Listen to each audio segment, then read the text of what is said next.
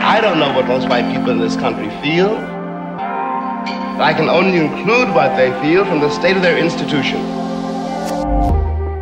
Now, this is the evidence. You want me to make an act of faith, risking myself, my wife, my woman, my sister, my children, on some idealism which you assure me exists in America, which I have never seen.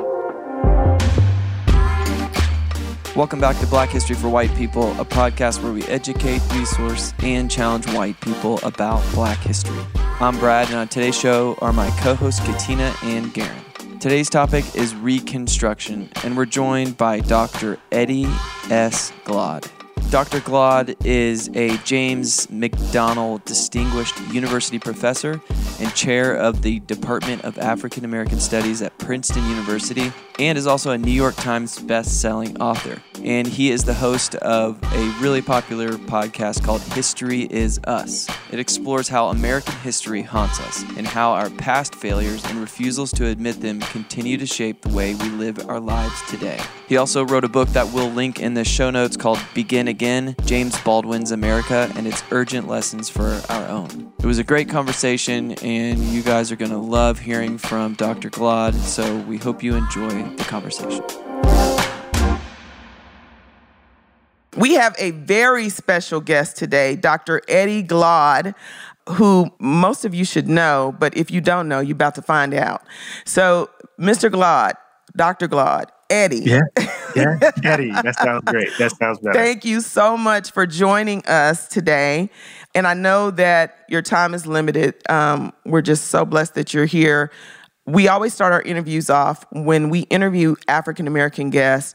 The most important question that, for me is, who is Eddie Glaude? Who are you? Outside of all this stuff that people rely on you for, in the news and, the things that you do, who is Eddie Glaude? Oh, wow. That's a hard question on a certain level. Basically, I'm a country boy from Moss Point, Mississippi. Wow. I'm my mama's baby, Juanita Glaude, who dropped out of school in the 9th grade. Eddie Glaude Sr., who scared the living daylights out of me. So a country boy who made good, who's trying to figure out how to live his vocation in the midst of all of that. So, and, I grew up as a nerd. I played Dungeons and Dragons and all that stuff. Hey, so read Lord of the Rings. So, in the midst of all of this, I was the cool nerd, as it were. I love it. I love it. Awesome. Yep, I fancy myself a cool nerd. Yeah. Cool nerds, or what's up? So I want to get into your podcast. You do a lot more than just your podcast, but your podcast is brilliant, very well done, and want to push our audience there. So I want to start by just saying the name of it, History is Us, which I think is the #1 history podcast on iTunes right now. So I don't know if you know that. You guys are doing good work. And so I want to push our audience there, but also want to just open by giving you a chance to tell us about specifically, you started the Reconstruction era and recast what happened in Reconstruction. One of the kind of points you guys make is that Reconstruction didn't fail, it was killed. Right. So if you could talk about just what is Reconstruction for anyone who's catching up and not familiar yet, and then what happened during that era, and just give us an overview of what you've discovered. So I think it's really important. Thank you for that question. I think it's important to give a little context. In the middle of, or in the midst of the insurrection on January 6th, this attempted coup, Senator Ted Cruz from Texas invoked the presidential election of 1876, the commission, or what became known as the Hayes-Tilden Compromise of 1877, as a framework for addressing the controversy around the 2020 election. And it was this ironic moment, not only might we think of, 1876 as the occasion for the Electoral Count Act, which came up recently, but it also marks the end of Reconstruction and the beginning of the Dark Ages in terms of race matters in the country. So Reconstruction is this period right after the Civil War ends, where the South the region of the South that was in rebellion, the Confederacy, is in some ways brought back in to the Union. It is a series of processes of how to reunify the country after the carnage of the Civil War. And so when we think about that period, between 1865, after Abraham Lincoln is assassinated, and the period in which Andrew Johnson, in effect, tries to, how can I put this? He allows those Southerners who were in rebellion to just come back in with no consequence, with no account. I mean, it's really fascinating. But then, the Congress takes over and you get radical Reconstruction. And radical Reconstruction is, to my mind, this moment where we begin to see the second founding, right? The emergence of the modern U.S. nation state, which comes out of the Civil War, which has everything to do with the 13th, 14th, and 15th Amendments, the end of slavery, 14th Amendment, which gives us a different, more robust conception of citizenship, due process, and the 15th Amendment, which gives Black men, not Black women, the right to vote. And what we see are these kind of Reconstruction governments all across the South in which these formerly enslaved people are brought into the body politic. They are now taking on the burdens and benefits of citizenship. And they're running for office. They're participating in governance in the South, which really didn't have a broad-based public education system. These former enslaved folk begin to build that education system. Many HBCUs, or historically Black colleges and universities, that were created within the context of or being created in this period. And so it's a phenomenal, almost extraordinary act of democracy that the world had never seen, to take this number of formerly enslaved people and bring them into the body politic. Now, at the very beginning of radical Reconstruction, there is the backlash. There is this attempt to undo it. Mm-hmm. And the Hayes-Tilden Compromise represents, I think, its culmination, symbolically at least. I mean, as early as 1866, you get the Memphis riots, right? Where you have white police officers, white citizens in Memphis literally attacking Black folk who dare to act as if they're free. You get Colfax. You get what the historian Douglas Egerton says is that, he's quoting Robert Smalls, Black state legislator from South Carolina, who delivers his talk. I'm going on too long. I'll shut up. No, in 1895, on the floor of the state legislature of the House of Representatives in South Carolina. And he sees what's happening and he tries to put forward an argument, bringing data. And he says 53,000 Black activists have been murdered since the end of the Civil War. These are the poll workers. These are the Black folk who are trying to organize in the Republican Party, just systematically killed. So we pay attention to the spectacle of large-scale violence, but there's this everyday violence, not only by the Ku Klux Klan, but by those Southern elites who are trying to maintain power. So what we try to do is to say, what does it mean for Senator Cruz to invoke the 1877, the Hayes-Tilden Compromise, as a framework when 1877 marks the end of this attempt at multiracial democracy and ushers in effect, the Dark Ages for the country when it comes to race matters. And so that's what we try to tell that story. Mm-hmm. Yeah. Wow. So I have in my notes 2,000 Black men during that period, that high water mark, served in elected office. Like sheriffs, there was a U.S. senator, there were congressmen who were elected. And so there was this surge of Black men, Black people taking up the mantle of being democratic citizens. And America had this chance to move towards a true multiracial democracy. There was, within the poor white community and the Black community, there was collaboration on labor to work together to try to uplift the whole of the labor class to have better and more fair and more just opportunity to work. But then there was this systematic backlash that you kind of talked about, alluded to. I remember W.B. Du Bois in his Black Reconstruction talks about how in some of the southern states, and there's not good data on all this. It was the data wasn't collected very well, but in some of the southern states there were 1 to 2 lynchings a day reported in that era. This white supremacist violent backlash against the prospect of Black people becoming equal citizens. Right. And see, the thing that's really fascinating too, right? I mean, so, even with Small's data, right? If you have 53,000 Black activists murdered from the end of the Civil War to 1895, that's 30-year period. You're talking, in effect, 1,000 plus people killed a year, 5 people killed a day. And that's just the data collected, right? And then when you think about part of what we have to do, I don't talk about this in the podcast, but part of what we have to do is not exceptionalize the South with regards to this violence. There is something happening, when the South really, the complicated story about the South being occupied by Union troops, because the removal of Union troops by Rutherford B. Hayes is basically symbolic, because most of those troops had already been moved south in order to execute the battles with Native peoples in the West. But what's interesting is that, when you think about Jefferson Davis being under arrest, you know who paid his bail? Vanderbilt.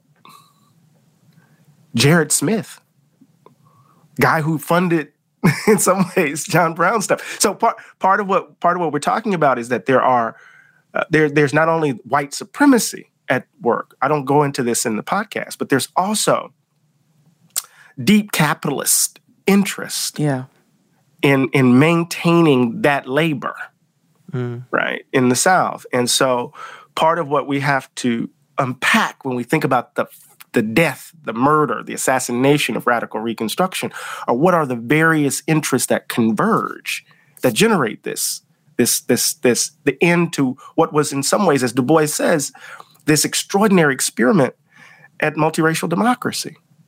And it reveals that political violence is a through line in our politics in some ways, and as well as greed. Absolutely. Wow. So how does the understanding of that story, the understanding of Reconstruction being killed rather than failing, how does that shift the way that we should conceive of the American story and our place in it? Such a great question. In so many ways, what I've been trying to do and what I try to do in the podcast is to disrupt what I take to be this very efficient American ideology. And what I mean by that is that, we're always talking about that we're on the road to a more perfect union. That is, in some ways, that formulation that America is always on the road to a more perfect union, to my mind, it works as like a ritual of absolution, a way of forgiving our sins, a way of announcing moral holidays that allow us to kind of look past history that suggests that we are not an example of democracy achieved, that America is not, that the American story is not this linear story, that we're always already on the road to a more perfect union, progress, right? That it's really about fits and starts, one step forward, 2 steps back, that we're actually a very imperfect people trying desperately to figure out how to live together. Wow. Yeah. And at the heart of that is the reality of race. Yeah, that recognition that progress isn't guaranteed, that the moral arc of the universe is long, and there has been a way in which over time it has bent towards justice. But if we look at that as inevitable or guaranteed and don't recognize that we can actually move backwards, then there's like an abdication of that responsibility to actively pursue justice. Absolutely. Absolutely. Because you think about after 1877, we begin to see it takes a period for the architecture of Jim Crow to take shape. But we know that Frederick Douglass lived long enough to see Abraham Lincoln sign the Emancipation Proclamation in 1863. And he lives long enough to see the states of Tennessee and Mississippi pass the first Jim Crow laws. He calls these folk the apostles of forgetfulness. And we know that by 1898, which we're pressing it, it's early in the morning. Plessy versus Ferguson, 1896, right? That's not overturned until Brown v. Board, 1954. 1954. We passed the 15th Amendment that allowed Black men to vote. but we don't get really. We need a series of civil rights acts, and then the Voting Rights Act of 1965, right? And so America hasn't really been a multiracial democracy until 1960. It started in 1965 in some ways, when you think about it, right? And barely then. And now we see right now in our current moment, and this is, I think, the point of the podcast, is that history haunts, right? Our history haunts, our choices haunt, that here we are fighting the battle around voting rights, fighting the battle of a woman's right to control her body, fighting the battles around LGBTQ, right? Fighting the battles around whether or not we're going to be a democracy, right? This is our history. These are the choices we've made in the past, right? That have us by the throat. And so part of the work of History Is Us is to take seriously Faulkner and Baldwin and Twain, right? You know, Faulkner, the past is not dead, the past is not even past. Baldwin, we carry history in us. Twain, history doesn't repeat, but it damn sure rhymes, that sort of thing. So I want to talk about, because you brought this up, Roe v. Wade. Right now, the climate, as a Black woman, to see you have pro-lifers who have made this issue around being pro-birth, for lack of better words, not pro-life, but pro-birth. And we care about babies. We care about, I mean Black babies, because of course they use all these statistics to indict Black women and the number of abortions, with no framework for the history and how we got where we are. And then you have pro-choicers who are invoking images of the Handmaid's Tale and it's going to be awful from now on. And white feminism, it's like, it's going to be awful from now on, but it's been awful for Black women. How does the history and Reconstruction, the death of Reconstruction, the killing of Reconstruction, how does chattel slavery, how does all of that inform Roe v. Wade? Because it's not just the issue of politicizing the womb that people make it. It's all the things that create the disparities. Could you speak to that? There are a number of different layers to that question, and it's a great question.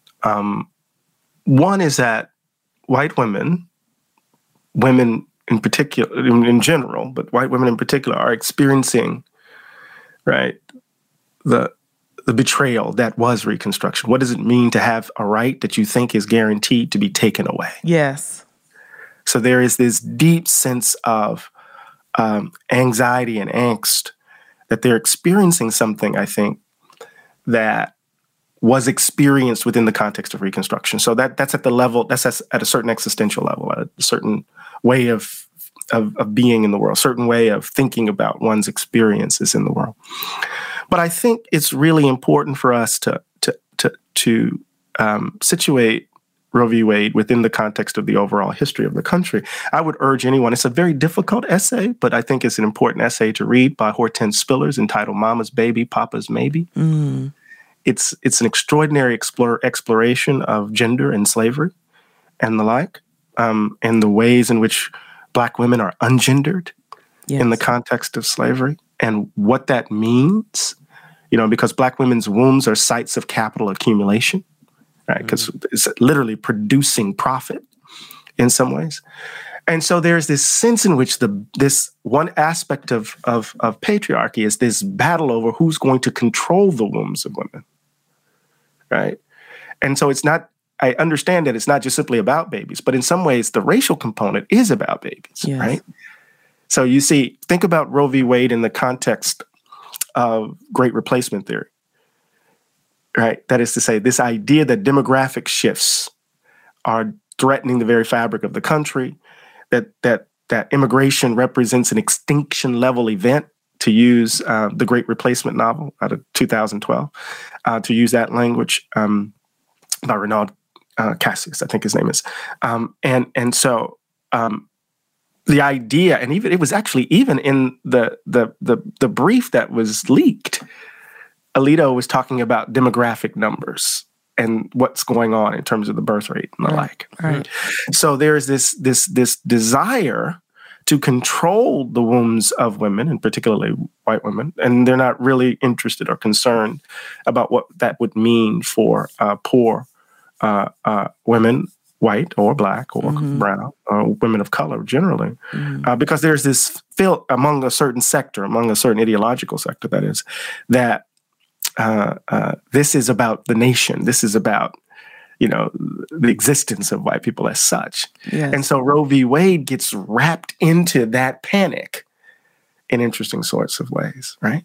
And of course, we have to understand that, I think, patriarchy plays a central role in the organizing of this society. And with the revolutions of the mid-20th century, we talk about this, right, in the podcast, that the second Reconstruction, which is the Black freedom struggle of the mid-20th century, seeks to fulfill the broken promises of the first. But that second Reconstruction involved not only the Black freedom struggle, it involved the women's movement, it involves the gay liberation movement. And what we're experiencing today is a relitigation of the mid-20th century. And so part of the historical work that we have to do is to show by telling a thicker story about the emergence of the conservative backlash, which we do in episode 4, as to how they've been engaged in ongoing work to undo the gains of the mid-1960s, right? And that is to control women's bodies, to put Black folk and brown folk in their place, to limit immigration and the like. So that was rambling, but I tried to reach for an answer there. Not at all. And the commodification of Black women's wombs is nothing new to us. And that's the point. Like, it is nothing new to us. It is the core of our existence as Black women in America for 400 years. And this desire or this aim to control the desire of women. Yes. Right. That your desire has to be only in the service of reproduction. Yes. Right. And so it's this ongoing, anyway. So one of the ways that power was taken during Reconstruction, and we kind of alluded to this, but just wanted to bring it out a little bit more because you talk about it more in the podcast, is that all that white supremacist violence was not just random. It was not just sporadic, but it was targeted in a strategic way to disempower Black people by removing leaders, I think oftentimes labor organizers were targeted, voting rights activists were targeted, oftentimes ministers were targeted because they were at the center of the community and organizing the community towards a pursuit of justice. And then I think there's some parallels today that we could draw about ways that America's democracy is still not achieved a true equality, a true multiracial democracy where everyone has equal representation. So could you talk about that kind of impulse to disempower and how that has played out past and present? I mean, again, there's a presentist preoccupation driving the podcast. We want to account. There's a present. Our moment demands a historical accounting of itself. Yes. And so we're trying to do that. So just think about one of the recent January 6 hearings with Lady Ruby and Shaye Moss. These are poll workers, election workers, everyday ordinary folk. They don't have the means to hire security. They're just everyday ordinary people doing the work that citizens ought to do, that we need citizens to do. And in their testimony, we just hear harrowing descriptions of harassment. What does it mean for the most powerful man in the world to target you 18 times? Yes. What does it mean for a mob to push open the house of your grandmother, the door of your grandmother, and to declare citizens' arrests? Remember, citizens' arrest was what got Ahmaud Arbery killed, right? So part of what I tried to do in this moment, although that hearing hadn't happened yet when we recorded it, was to emphasize that the violence wasn't just simply spectacle. It wasn't just simply kind of mass riots in New Orleans or in Memphis or, Colfax or Clinton or these sorts of places, right? It was everyday violence. People being killed in their homes or in their yards. People being attacked at the polls. People, and what Doug Egerton says in that moment is that these were the people who would eventually run for office. These were the leaders, the potential leaders of the community that they were targeting. And then, of course, the terror unleashed in the context of Reconstruction, not just by the KKK, but by white citizens' councils later on in the mid-20th century, but by elites. Right? What's being unleashed is a kind of terror. If you dare to exercise your civic responsibility, Black people, you risk death. And so there's violence used to ensure that these formerly enslaved folk understand their place. They are being subordinated. There's another form of slavery, to use Doug Blackman's language, that is emerging. And they're being put in their place, and it's being maintained and policed by violence, whether it's extra legal violence or whether it's the violence of the state. And what we saw with Shay Moss and Lady Ruby and others is that violence, we heard it with regards to Brad Raffensperger. We heard it with regards to the Speaker of the Assembly in the state of Arizona. And we heard, over and over again, the threat of death, right, in order to pursue a particular political agenda. Again, that's as American as apple pie and sagebrush and buffalo grass. And for us to understand that requires, I think, that we take off the blinders that can be American exceptionalism and look the ugliness of who we are squarely in the face. Because, again, this is us. Eddie, I'm wondering what you would say to... I'm going to ask my normal person question. Karen and Katina have these really deep questions, but I'm wondering if there's a room of indifferent white male that's who I'm thinking of. If I could kind of collect a group of people in a room and they're indifferent, let's not say they're working actively against the country to make it worse, but they're also not doing anything to make it better. They're just lukewarm. What do you say to them in regards to, we talked about a lot of things just in the last 30 minutes, but what would you even say to them, to a room of people like that are just indifferent towards, their life is fine. A lot of this doesn't affect their life to them. So what would you say to that audience? Their indifference is complicity. To be honest with you. Yes. It's not the loud racists aren't the problem. We know who they are. We've always known who they are. I think the problem are those who worry that we're going too far. What does it mean to go too far when it comes to ending slavery? Yep. What does it mean to go too far in terms of questions of citizenship? Think about, I invoke this moment, I use Walt Whitman, who's one of my favorite authors, but he's a very complex figure. I love Democratic Vistas, for example, as an account of the perils and problems of democracy. But when you read Leaves of Grass in its initial publication, it's a first edition, it's in effect an abolition. It has abolitionist aims. It's an anti-slavery poem. It's actually a character in the poem that voices its disdain for slavery. But by the time of the last edition of the poem in the 1890s, right, all of that has been redacted. Not the 1890s. All of that has been redacted because Whitman didn't believe, he was anti-slavery, but he didn't believe Black people had the capacity to be citizens. He thought we were barbarians and baboons, that we could not take up the burden of citizenship, even though he was anti-slavery. So the group of folk who are indifferent, it is the combination of loud racists and indifference that allows for these moments of backlash. The combination of loud racists and those who are worried about us going too far. What does it mean? What does that mean to go too far? That combination is what allows for the backlash to happen. And so what I would say is that it does matter.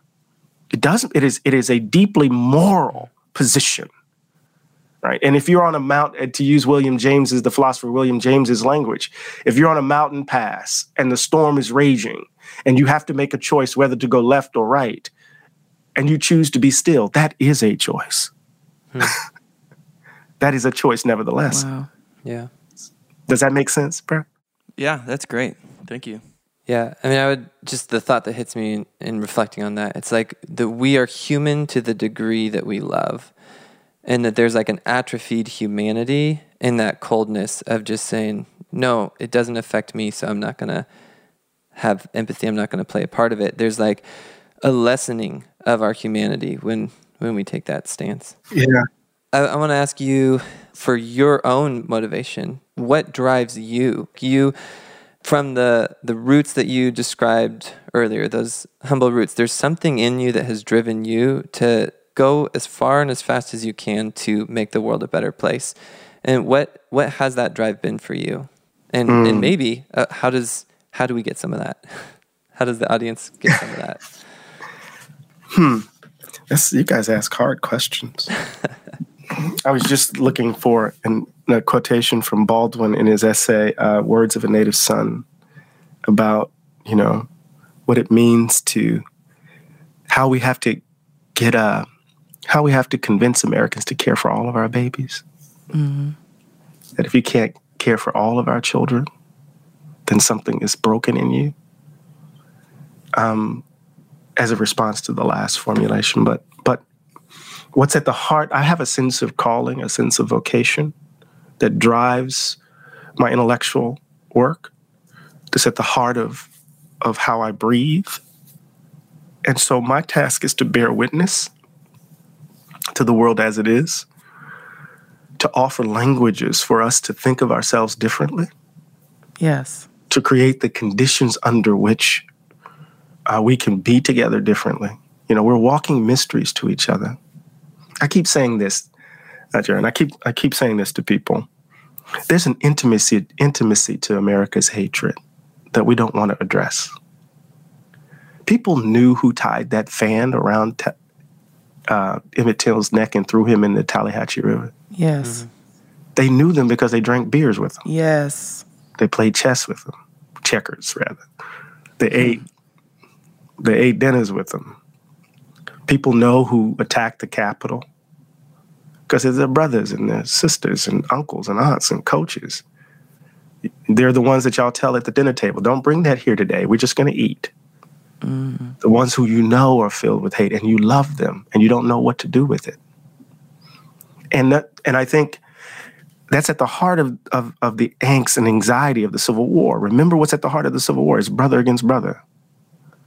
Families against families. The carnage of the Civil War is rooted in this rift that was so intimate that it led to a kind of brutality that the world had never seen before.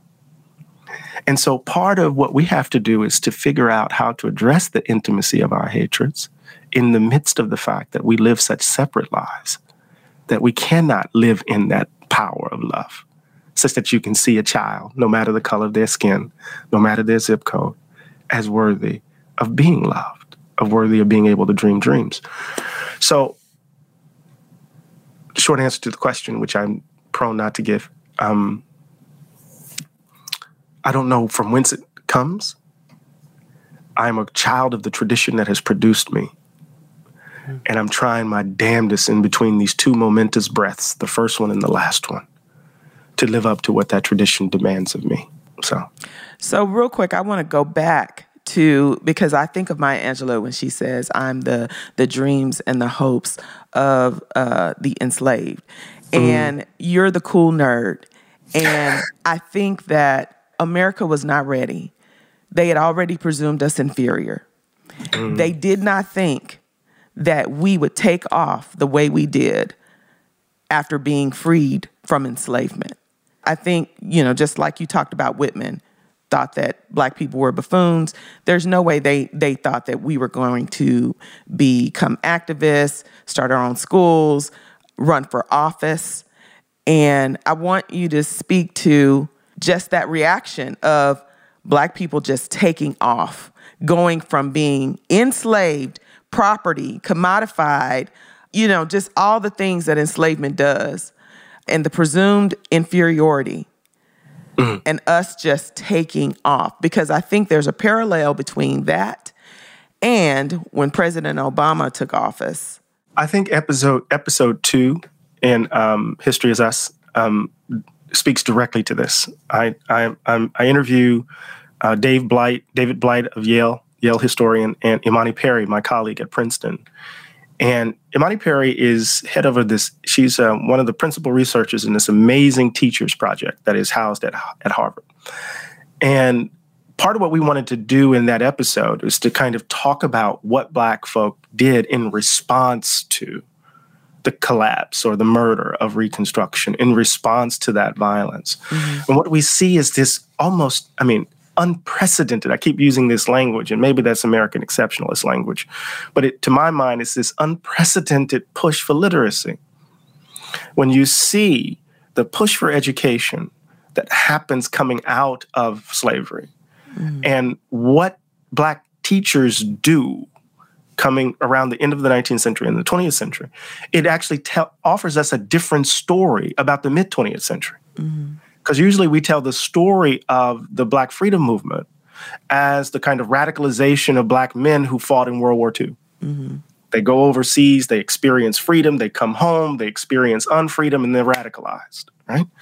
But what we see, according to, and Professor Perry lays this out very clearly in episode 2, is that there are these schools, these Black schools that are being founded in Black communities across the country. And these young kids are being educated in a way that they begin to understand themselves as not just simply victims of white supremacy, but crowns are placed above their heads, as they would say in Morehouse. The expectation of a kind of excellence is cultivated in these spaces. And these young kids actually grow up to be the activists of the mid-20th century.